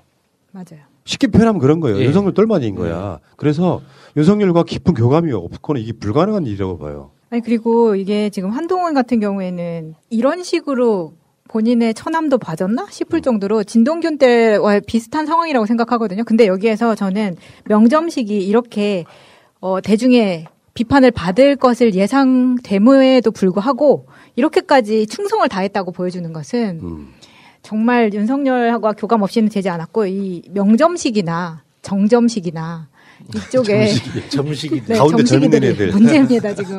그래서 자꾸 정치권에 이렇게 줄을 대려고 하는 몸짓이 아닌가 하는 생각도 들고요. 이야 훌륭한데 아까 만회했어요. 당황하지 마요. 네. 참, 네. 근데 오히려 그 저번에도 윤석열이 오히려 위아래 관계로 봤을 때 한동훈보다 과연 더 위일까? 과연 이 하명을 받는 위치일까라는 걸 생각을 해봤을 때 한동훈 본인 자체가 좀 더 이런 게 있어서 그런 게 아닐까 싶은 생각도 좀 들더라고요. 한동훈은 지금 검찰 주류 중에 주류였던 거죠. 더군다나 윤석열이라고 하는 관계 때문에 더 주류가 됐는데 지금 한없이 나락으로 빠지고 있는 거거든요. 그 주류의 계열에서 뭐 서울고검 감찰부장 정도 할 정도면 나름대로 그 출세 가도를 날려온 사람이거든요. 걔들이 보기엔 가재는 개편인 거죠. 이런 상황에서 지금 우리가 이렇게 봤을 때 이건 굉장히 뭐 이상하다. 얘들 진짜 이상하다. 그러면 윤석열이 진천에 가가지고 이렇게 할 일은 아닌 거죠. 예. 한동훈을 제대로 기소를 하는 것만이 전 제가 봤을 때는 윤석열이 그나마 자기 입장 세울 수 있는 거라고 생각하는데 윤석열의 측근들은 뭐 이런 식으로 지금 아직도 특권을 누리는 것 같은 느낌이고 어제 문화일보의 헤드라인 보니까 이렇게 했더라고요. 댓글 검난속 무혐의 윤 장모 사건 총공수에 나선 서울중앙지검. 이 한 줄에 모든 게 다 들어있잖아요. 장모 사건은 무혐의였는데 서울중앙지검이 이게 무슨 정치권이냐? 헤드라인이 이딴 식이야. 총공수에 나선 서울중앙지검. 사실은 근데 이 보도의 내용에는 그런 내용이 거의 없어요. 서울중앙지검이 윤석열의 장모 사건, 이 사건에 대해서 지금 수사를 진행하고 있다. 이 정도인데 헤드라인은 그렇다니까요.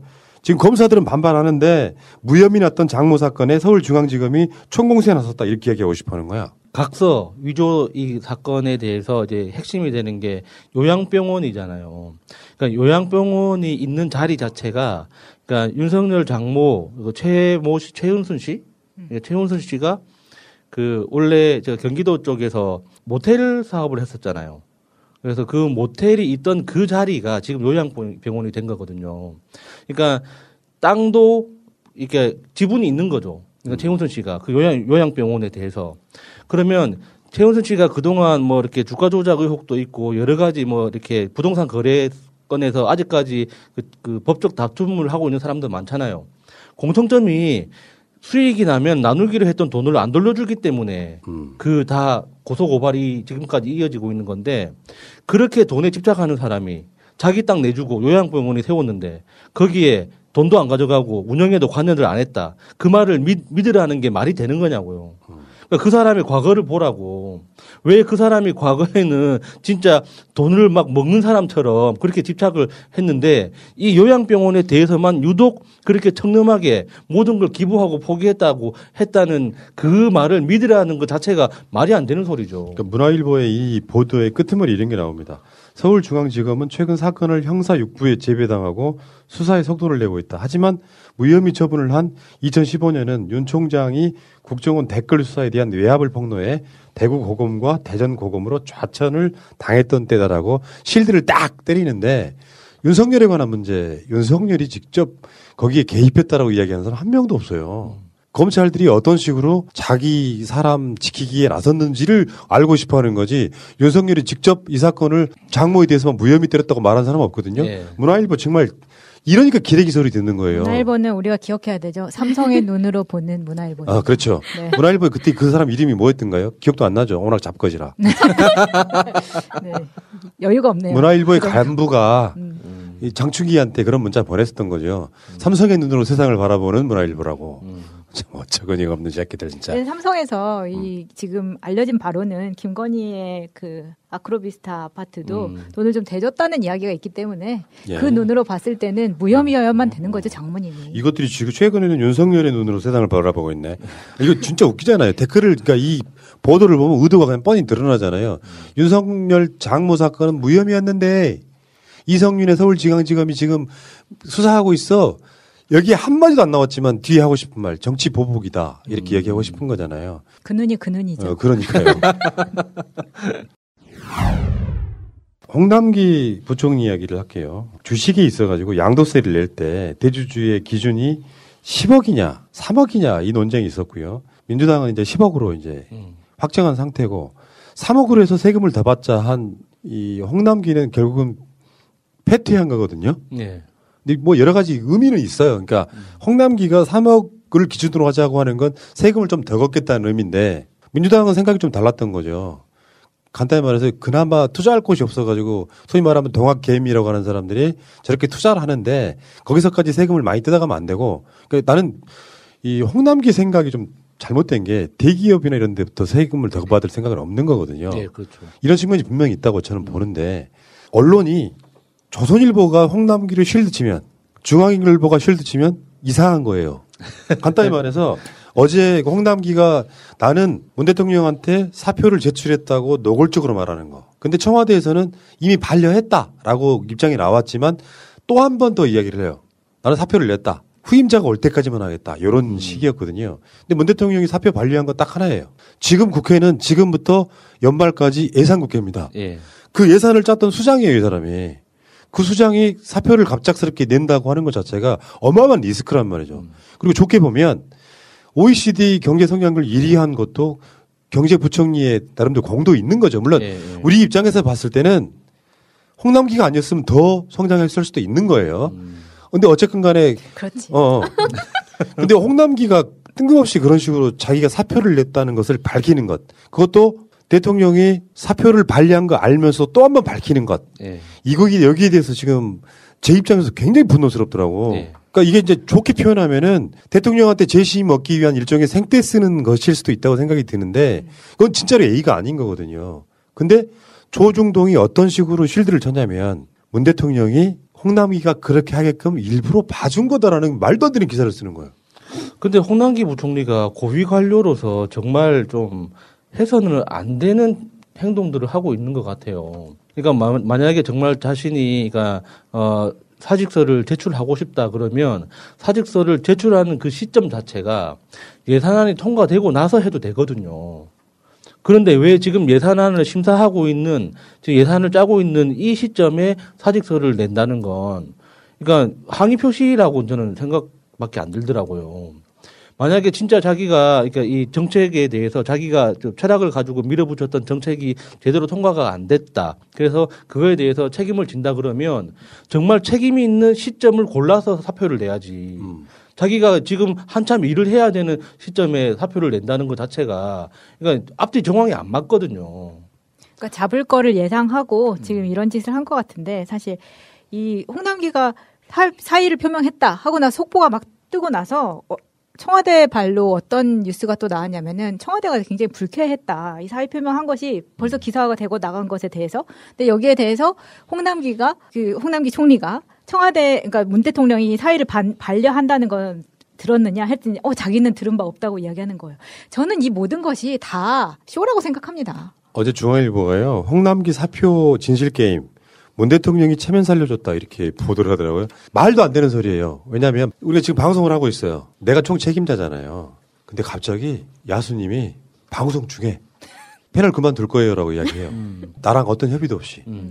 똑같은 상황이에요. 지금 예산국회를 바로 코앞에 두고 그 주무부처인 기재부 장관이 나 그만둘 거예요.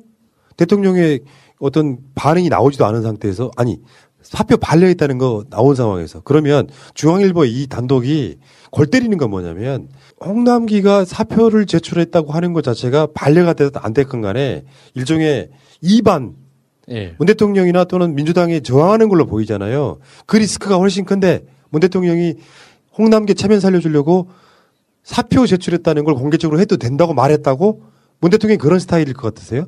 그렇게 잔머리 굴리는 스타일은 미친놈들인 거지.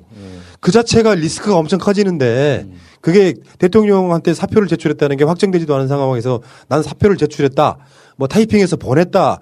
뭐 전달했다. 이렇게 표현하는 것 자체가 리스크가 훨씬 크다고요. 지금 경제부총리가 예산국회를 앞두고 그만뒀다고 하는 건 엄청 출렁될 일이잖아요. 네. 그러니까 홍남기 자체가 정말 구상유치한 어린 아이이건 그럴 수 있잖아. 내가 지금 3억 원을 주장했는데 민주당이 들어가지고 10억 원으로 결정났어. 책임지고 그만둘래. 한번 표현이 정확하게 하면 땡강 부리는 거. 나 갑자기 이 사람한테 윤석열이 보이더라고. 그러니까 너무 이제 그 앞뒤 정황이나 그 이유 모든 게 좀 납득이 안 되죠. 그 고위 관료들이 그러니까 단순히 자기 자리 하나뿐만이 아니라 그러니까 전임자, 후임자 그리고 자기하고 같이 일을 하고 있는 밑에 이제 그 하부 조직들 이런 것까지 다 고려를 해서 자기가 피해를 좀 입더라도 그러니까 전체적인 이익이 큰 방향으로 이 판단을 하는 게 관료의 속성인데 이게 결국에는 아무것도 없는 거잖아요. 원래 제자리로 돌아온 거잖아요. 그냥 한번 튕긴 거. 난리만 한번 딱 피우고 다시 자리로 돌아온 거 아닙니까? 이게 좀 이게 어디까지 어떻게 말을 해야 될지 참 너무 조심스러워가지고. 근데 관료로서는 좀 실격인 것 같아요. 좀 영리한 장관 없습니까? 진짜 화날라 그런다. 마차님 추천합니다. 제가 간병 때문에 바빠서. 아니 딱 그런 거잖아요. 우리가 방송을 하다가 특집 방송으로 막 공개 방송을 하려고 해서 방송을 다 세팅해놨는데 갑자기 그 타이밍에 저 그만두겠습니다 하는 야수 같은 거지. 아프셨게야. 이 재밌는 걸 왜 그만둡니까? 그럼 당황하잖아요. 그런 과정으로 봐야죠. 이게 어떤 서로 간에 뭐 사표가 수리도 안 된 상태에서 난 그만둔다고 사표를 내고 왔습니다라고 말하는 건 그건 또라이 짓이에요. 그나마 그래도 홍남기는 윤석보다 낫다. 이 사람 사표 제출하겠다는 의향을 했잖아요. 윤석열은 그것도 안 하고 있잖아. 윤석열은 끝까지 지켜야 됩니다. 총장 자리에서 물러나는 순간 자기 마지막 캐릭터가 사라져 버리잖아요. 예. 윤석열 총장이 그러니까 신임 검사 때부터 별명이 검찰총장이었대요. 그러니까 검사 총각 중에 대장. 그래서 검찰총장이 신임 검사 때부터 그 별명이 있었다고 하더라고요. 아, 근데 부총리는 사실 본인이 부총리를 그만두는 거지 공무원 자체를 그만두는 거 아니잖아요. 아니에요. 공무원도 오늘 그만둔다고. 또 헛발질 또 열심히 하시네. 잠깐만, 그럼 공무원도 그만둔다고 하면 이 사람은 대기업 가는 거지. 그렇죠, 그렇죠. 이제 정관으로 가는 건데 또 당황했죠. 아니야. 아니, 그러니까 홍남기 지켜볼 거야. 장관직이라고 하는 것이 정무직이기 때문에 이미 그거 그만두면 자연인으로 가는 겁니다. 근데 뭐 어디로 갈 거예요? 기재부. 기재부 일반 사원으로 간다고 생각했어요? 아니, 원래 공무원 자료를 가지 아니에요, 않았어요. 아니에요. 아, 그래요? 그러면 뭐, 네. 저는 그 인사권자 뜻대로 부총리로서 최선을 다하겠다라고 결국 얘기했는데 뭔가 이것도 어딘가 들어본 적 있는 것 같은 멘트인 거예요. 그러네. 네, 그런데 들어보면 저도 향후에 도대체 뭐 어떤 행보를 하고 싶어서 도대체 이런 목리를 부리는 걸까 생각을 했을 때 전 대기업보다 대기업도 그럴 수 있겠는데 혹시 이분도 큰 뜻이 있으신가? 네, 그럴 수도 있지. 왜냐면 푸나님께서 저번에 이게 노무현 정권 때 내가 거기서 이거 했던 거다 하는 스펙을 가지고 다른 데서 써먹는 김진표 사람. 씨 네. 그런 경우에. 근데 이름 말 안 하려고 했는데. 우리 JP 뭐. 네, 그래서 사랑하는 JP. 네, 그래서 혹시나 그런 그럴 건가? 수 있겠네. 그런 생각. 김진표도 국회의원 하고 있고 윤석열 지금 17% 나오는데 나라고 못할 거 있나? 근데 그 생각은 저는 좀 다릅니다. 홍남기 캐릭터는 약간 단무지과예요. 말하는 거 들어보셨죠? 약간 군인 같은 느낌으로 자기 주장이 확실한 사람. 그마저도 못하네. 그러니까 나는 그렇기 때문에 문 대통령이 더 신임하는 거라고 봐요. 어떤 면에서 보면. 그러니까 자기의 뚝심이랄까 이런 건 굉장히 굳은 사람인 건 맞는데 머리가 안 돌아가는 거죠. 넓게 뭔가를 볼 수 있는 사람은 아니고 이거 뭐 정치에 진출하려고 한다고 하는 거는 우리들 그냥 보통 사람들의 뇌피셜인 것 같고 실제로 그런 스타일이 어떤 때는 때로 믿음직스럽긴 한데 때로는 정권에 부담이 되는 건데 타이밍상 가장 중요한 시점에서 가장 필요한 장관이 그만두겠다라고 사표를 쓰는 것 자체가 무리하다는 거예요. 네. 근데 이 사람을 지금 지키겠다고 청원하는 사람들 봤거든요. 어느 나라 사람들이에요? 왜 지지층으로부터 홍남기가 지지를 못 받는 이유가 뭡니까? 촛불로 만들어진 정부에 코로나라고 하는 어마어마한 사태가 일어났을 때 기재부 장관은 기존에 수십 년 동안의 기재부 장관들과는 달라야 돼요. 네. 근데 다르지 못하고 똑같이 예산 안 쓰겠다는 쪽으로 계속 어떤 분위기를 잡아갔잖아요. 아까 말한 3억, 10억 기준도 마찬가지입니다. 실제로 주식 투자라도 열심히 해가지고 거기서 정말 돈 없는 사람들의 돈을 세금을 걷어보겠다라고 하는 게 여러분들 잘 하시는 것 같지만 오히려 홍남기가 해야 될 것은요. 훨씬 더 부자들한테 세금을 더 걷는 거예요.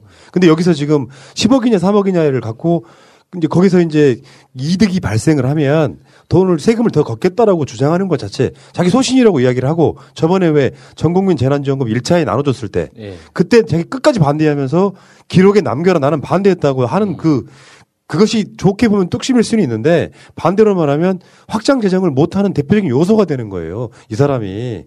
정권에 부담이 되는 건데 이 타이밍에 홍남기가 그만두겠다고 하는 것 자체는 엄청 무리하다. 인사권자에 대해서 기본에 A가 없어. 그러니까.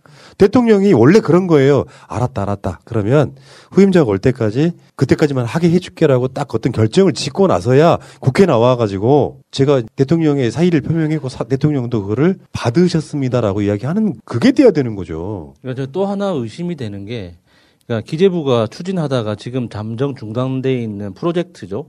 그러니까 그 재정운용 준칙, 국가 재정운용 준칙을 만들어서 그걸 이제 모든 예산 짤 때 일괄 적용하겠다 하는 그걸 검토를 하다가 여론의 문매를 맞고 지금 잠정 이제 스톱돼 있는 상태인데, 그러니까 홍남기 부총리가 그 재정운용 준칙 그 제정하는 그 문제에 대해서 내가 마음대로 하도록 좀 내버려 둬라. 이런 또 신호가 아닌가 하는 의심을 하게 됩니다. 그러니까 재정운용 준칙이라는 게 정말 말도 안 되는 내용들이거든요. 그러니까 청와대 위에 기재부가 올라서겠다라는 그 말밖에 안 되는 거예요. 맞습니다. 근데 그걸 갖다가 끝까지 지금 밀어붙이다가 안 되니까 이런 목리를 부려서 다시 한번 드라이브를 걸려고 지금 이렇게 시동을 걸고 있는 게 아닌가 하는 의심을 하게 되는 거죠. 자, 그 과정에서 이건희 회장이 그냥 가시진 않았어요. 코로나를 남겨두고 가셔가지고 홍남기 부총리도 갔다 왔다 그러지 최근에 원희룡 갔다 왔다 그러지 많은 분들 갔다 왔잖아요. 근데 그 당시에 코로나 확진자가 나옴으로써 지금 자가격리 들어갔다고 하네요. 이게 뭐냐 이거. 근데 홍남기가 문 대통령한테 대면 보고까지 했거든요. 그게 걱정스러운 거죠. 어떻게 될지.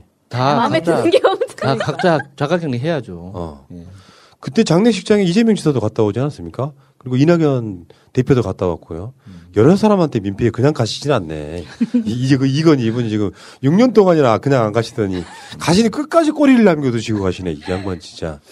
아니 나는 홍남기를 미워하진 않아요. 전 미워합니다. 근데 답답하다는 거죠. 그런 캐릭터가 필요할 때는 있어요. 그러니까 좀 머리에 든 건 없어도 무식해도 자기 걸 지키려고 하는 그 자체는 한편으로 좋아 보이는 측면도 있지만 융통성이 없으니까 답답히 뒤지는 거죠. 아니 근데 이게 못된 게 누울 자리 보고 다리 뻗는 거거든요 지금. 그러니까 대통령이 너무 좀 온화하고 그런 성품이 있다 보니까 박근혜처럼 바지를 벗기지 않은 것 같으니까 지금 이렇게 하는 거 아닙니까? 아니 너무 그렇게 적을 몰지 마요. 지금 엄마가 이 병원에 입원해 있다고 너무 강해 지금. 나 혼내줄 거야. 검찰의 윤석열하고 홍남기는 많이 달라요. 내가 봤을 때는 결이 다른 거고 오히려 홍남기는 약간 충성하는 과에 가까운데 모자란 게 없습니다. 내가 봤을 땐 그래요. 윤석열은 사악한 거고. 완전한 대한민국 문재인과 손잡고 다시 하는 우리 대한민국. 끊지 마세요. 끊지 마세요.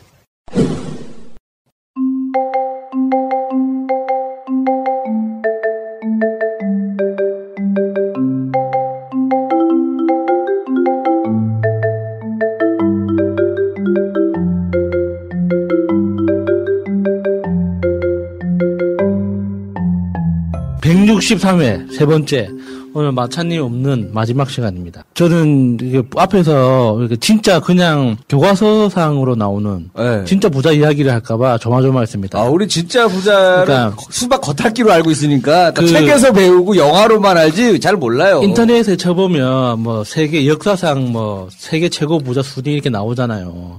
거기 보면 뭐 징기스칸도 나오고. 무슨 뭐 저기 로스차일드가 로스차일드도 나오고 뭐 이렇게 나오는데 그게 이제 그 지금 현재 돈으로 환산을 하면은 뭐 그 당시 재산이 얼마였다 이런 게 뭐 숫자가 나오거든요. 다 구라입니다. 구라고 역사상 그러니까 역사상 확인된 최고 부자 중에 그러니까 정말 돈이 많은 걸로 유명했던 사람은 아프리카 사람이에요. 아프리카에 만사무사라는 왕이 있었거든요. 근데 그 사람이 그러니까 인도에 한번 행차를 하거나 안 그러면 유럽에 행차를 한번 하면 수행원이 10만 명씩 같이 갑니다.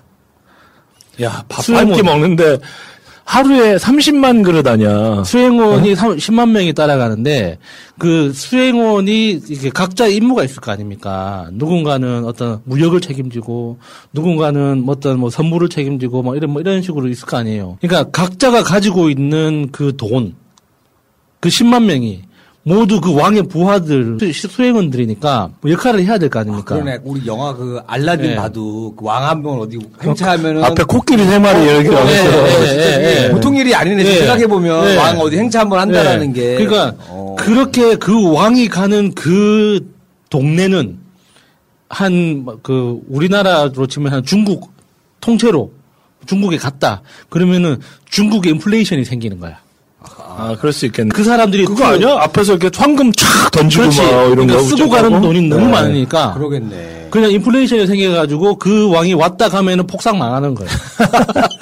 오히려 돈을 너무 많이 풀어가지고 휘젓고 다니면 폭삭 나는구나. 근데 이제 그 왕이 한번 오면은 와서 몇 년 동안 또 행복하잖아요. 그러니까 이제 막 초대하고 막 이렇게 했다고 하더라고요.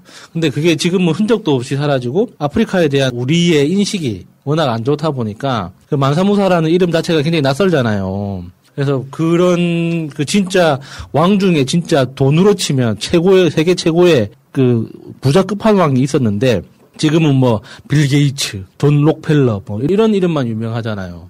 근데 그거는 사실 저 주식 시장에 있는 뭐 그게 평가돼 있는 그 돈인 거고 지금 이 시대에도 진짜 부자들은 저 중동에 그죠. 예, 아랍에미레이트 뭐 그 연합 UAE 뭐 이런데 뭐 저 사우디아라비아 왕가들 그 전체 왕가의 재산이 저 뉴욕 저 나스닥 전체 재산하고 비슷한 규모다 뭐 그런 이야기도 있어요. 그러니까 그 부자라는 건 사실 우리가 단순히 돈이 많다는 개념을 떠나서 그러니까 저는 징기스칸 생각을 자주 했거든요. 그러니까 징기스칸이라는 그 사람이 그러니까 징기스의 왕이라는 뜻이잖아요. 칸이 왕이라는 뜻이기 때문에 그러니까 징기스라는 그 영토 제국의 왕이라는 뜻인데 그 징기스칸이 뭐 돈이 많다는 걸로 유명하지는 않죠. 근데 그 사람이 실제로 동원할 수 있는 돈이라는 건 진짜 글자 그대로 지구를 살 수 있을 정도로 동원할 수 있는 권력이 있었던 거죠. 그랬겠다, 정말. 다 뺏어가는 거잖아요, 그분은. 그러니까 그 징기스칸이 정복 활동을 할 때 원칙이 뭐였냐면 항복하지 않으면 죽인다는 거였어요. 근데 항복을 하면 그러니까 대대손손 그 먹고 사는 걸 책임졌거든요. 그래서 징기스칸에 항복한 나라들은 그나마 경제적으로나 문화적으로 자기 정체성을 지키면서 지금까지 살고 있는데 그 당시에 징기스칸한테 저항했던 나라들은 사라졌어요. 근데 그 고려 거기 원나라였잖아요. 원나라. 네. 원나라가 고려를 그러니까 공식적으로는 먹은 걸로 돼 있는데 무슨 저런 나라가 다 있냐. 보통 딱 가면 수장부터 딱 해놓고 왕 목 딱 치고 대신들 다 무릎 꿇게 하고 그러면 전 국민이 다 미안하다. 너의 신하가 되겠다. 여자들 쫙 하고 이렇게 취하고 재물 취하고 이런 게 딱 끝인데 왕은 항복했는데 국민들이 산에 들어가고 그렇게 계기들 해요. 죽도록. 한반도에만 있는 독특한 개념이 있죠. 사직이라는 개념. 그러니까 그 왕이 살아있든 죽었든 말이 상관없고 그 씨를 지켜야 된다. 그 씨를 지켜야 된다. 그래서 하고 있다잖아요. 야 그냥 네. 나 점령한 걸 해. 저 그만 가. 이렇게 됐다잖아요. 다음부터 안 올 테니까 네 알아서 살고 우리가 이긴 걸로 하자 하고 간 거. 뭐 그렇게 됐대요. 네. 그렇죠. 그러니까 징기스칸의 어떤 그 통치 철학을 자세히 들여다보면 매력적인 게 많아요. 특히나 제가 가장 기억이 나는 게 그 누가 됐든지 간에 어느 지역에서 그러니까 토벌 그 활동을 정복 활동을 해가지고 그러니까 적이 저항을 했기 때문에 완전히 그 모든 생명체를 다 죽여버리거든요. 뭐 사람이고 가축이고 식물이고 상관없이 살아있는 모든 생명체를 다 죽여버려요. 그러면 거기에 누군가가 또 들어가서 살아야 될 거 아닙니까? 자기들이 이렇게 이주시킨 사람들이든 그렇게 이주해가지고 다시 이제 그 문명이 생길 때 원칙이 뭐였냐면 가장 약한 사람한테 가장 좋은 거를 줘야 된다. 예를 들어서 정복 활동을 하다가 그 누군가 전사를 했어. 그러면 전사한 병사의 가족들이 있을 거 아니에요. 그러면 그 사람들한테는 이 땅에서 나는 가장 좋은 걸 그 사람들한테 제일 먼저 주는 거예요.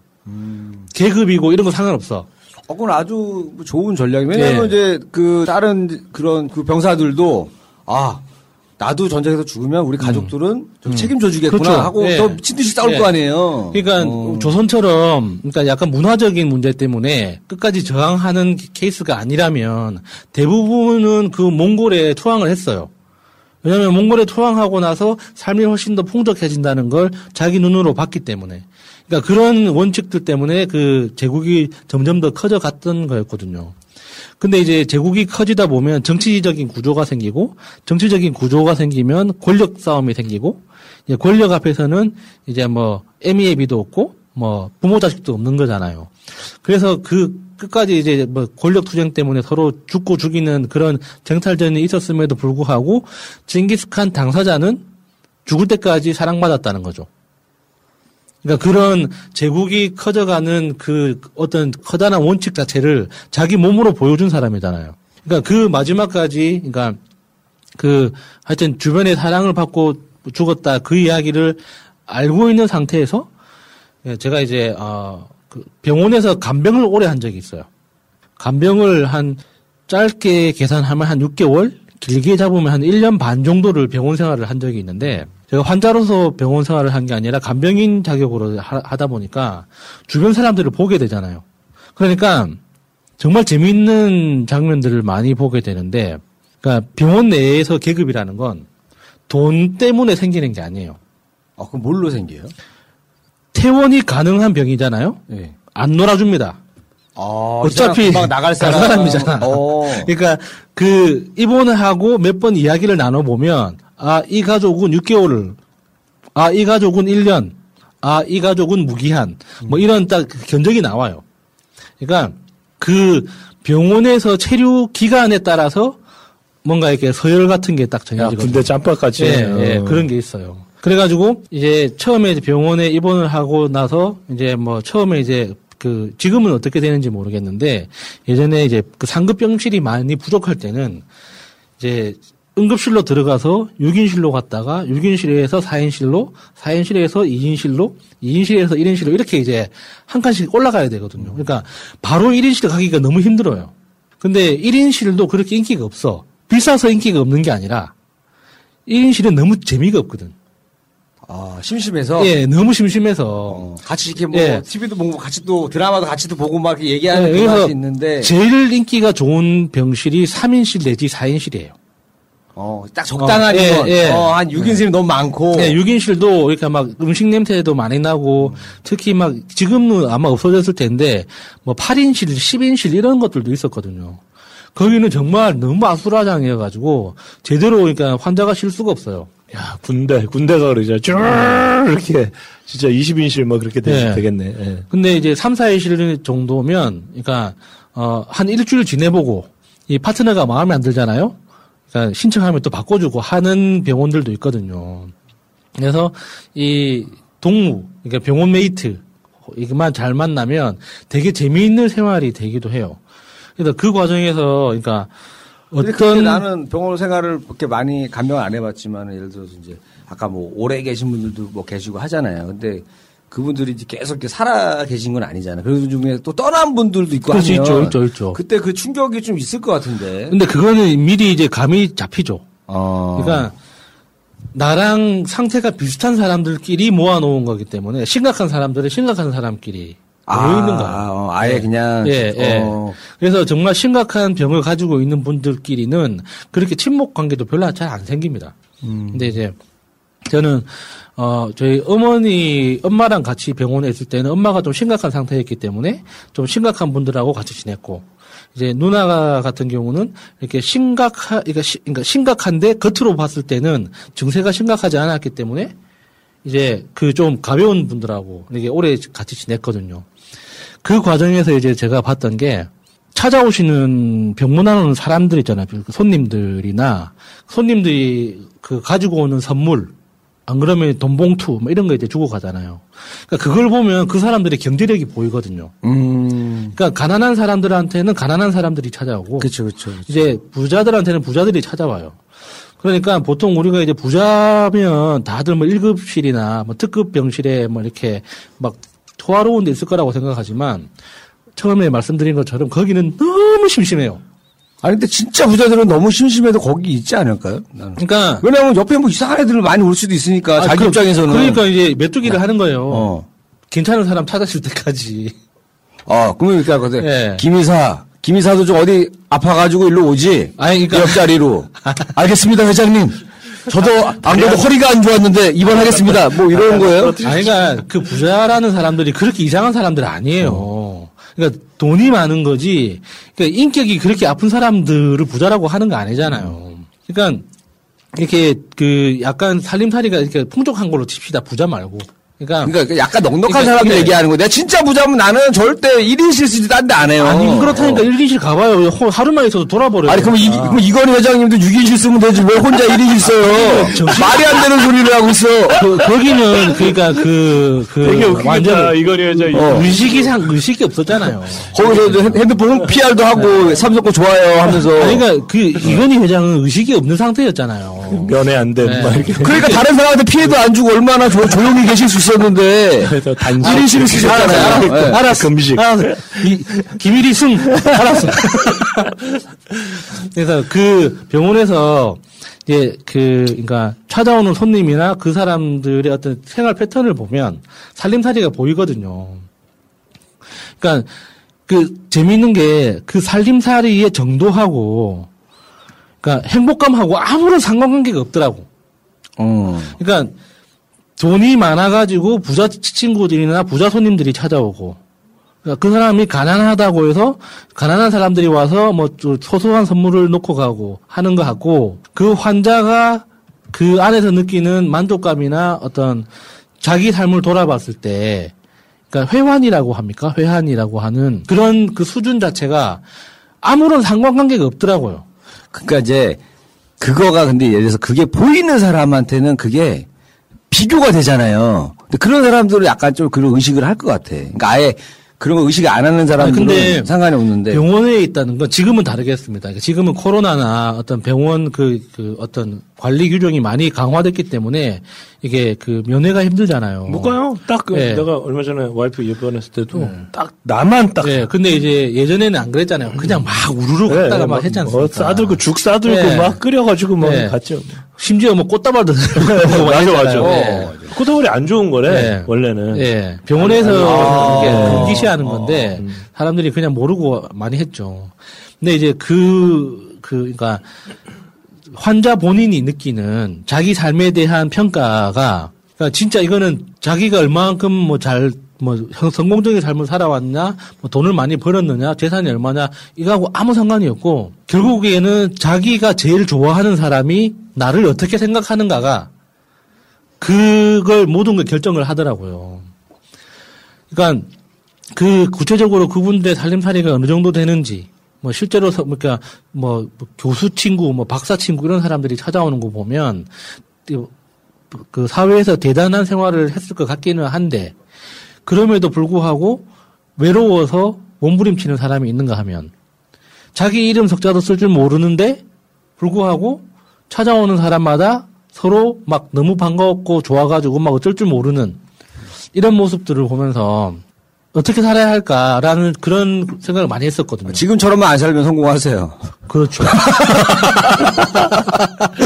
아니, 그런 거지. 야, 아까는 무슨 예수님 나오고 하나님 나오고. 일시는 하나님한테만 잘해. 하나님한테만 잘하면 되는 거 아니에요?